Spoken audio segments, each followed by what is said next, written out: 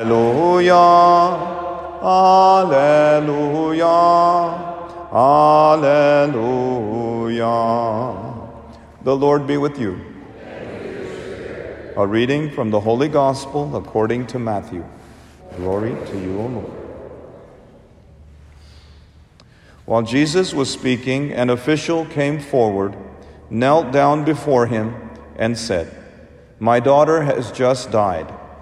But come, lay your hand on her, and she will live." Jesus rose and followed him, and so did his disciples.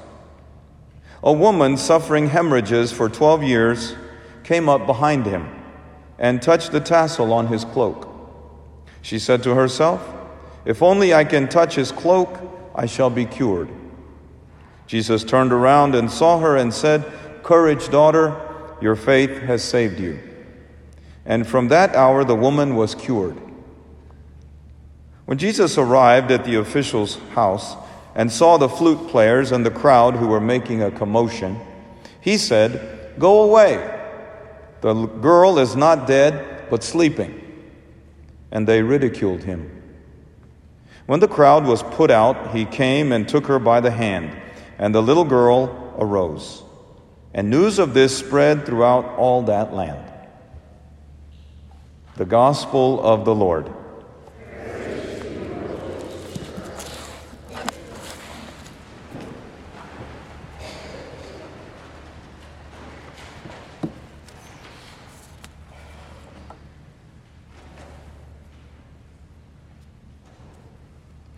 Do you ever have cravings for a really tasty sandwich? Maybe you feel a hankering for a BLT or a French dip sandwich. Others prefer a good patty melt or a hearty meatball sandwich. And still others want a simple PBJ, or really popular these days are avocado toast sandwiches. Now that I've got you in the mood for a good sandwich, do you know where the best sandwich shop is in the world? You'll find it right here in the Bible, in the four Gospels, especially the Gospel of Mark. St. Mark makes the best sandwiches in the world. Better than French dip and Reubens and avocado toast. Mark makes faith sandwiches. And he taught that secret recipe to Matthew, Luke, and John, the other gospel writers too. What is a faith sandwich? Well, you will find these sandwiches most often in the Gospel of Mark. But you also find it in today's Gospel from Matthew chapter 9. As you know, a typical sandwich has two pieces of bread, one on top and the other on the bottom, with the meat or other ingredients in the middle. And like all sandwiches, the meat in the middle gives flavor to the rest of the sandwich and makes even the bread taste better. So too with the faith sandwich. The gospel writers begin with a certain story, and then the story is interrupted by a seemingly strange segue. And then he returns to finish the original story. The bread on the top and on the bottom of the sandwich are the original story. And the meat in the middle is the segue story. Did you notice the faith sandwich in the gospel this morning? Matthew, who you might call Mark's sous chef, starts by telling the story of an official whose daughter has just died and asks Jesus to come and heal her. That story is the top slice of the bread. And then Matthew inserts the meat in the middle by interrupting that story with the woman suffering from hemorrhages for 12 years. With great faith, a faith sandwich, she just touches the tassel of Jesus' robe and is healed. The meat in the middle of the sandwich is her great faith. And then Matthew returns to the original story with Jesus arriving at the little girl's home, and the people ridicule him when he says the little girl is just asleep and not dead. And that's the bottom slice of the sandwich. Can you see the faith sandwich? Or better yet, can you taste it? By juxtaposing the stories of the woman with great faith and the people of little faith in the house, St. Matthew is teaching us the importance of and the difference that faith makes. Faith, like the meat in the middle, gives flavor to the whole sandwich.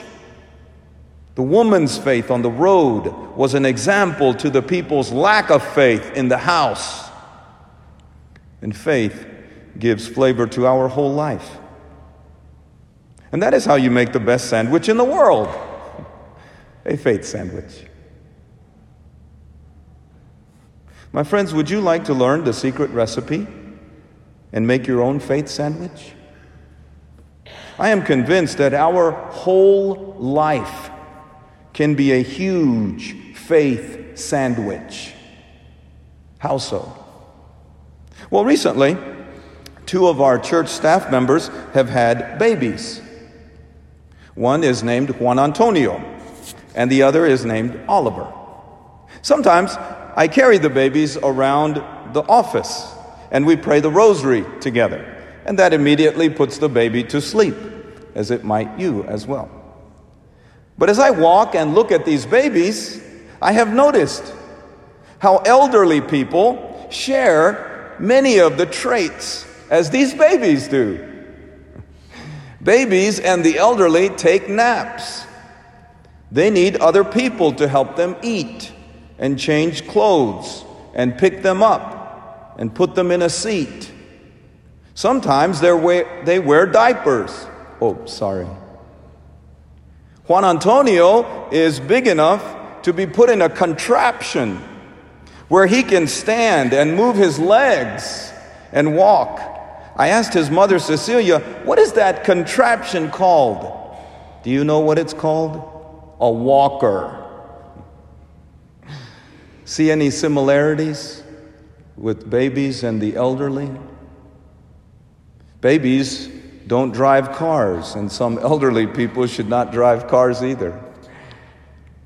My point is that our years as a baby and our years as elderly are the 2 slices of bread of our life. And the meat is in the middle and gives flavor to the whole sandwich.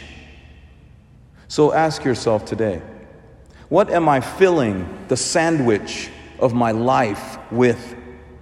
Is the meat in the middle of my life full of a lot of materialism and worldly goods, which would make a decent sandwich after all? Or is the meat in the middle of my life layers and layers of faith, piled high with prayers and penance and patience? In other words, we can learn from the sandwich shop of the Gospels how to make a great faith sandwich of our whole life. Today, as we celebrate Independence Day here in the United States, you may not get to eat a sandwich, or maybe you will. But we will still may have a few quiet minutes to think about important things, like the blessings of freedom and the blessings of our faith. And you might even find yourself hankering for a really good faith sandwich. Praised be Jesus Christ.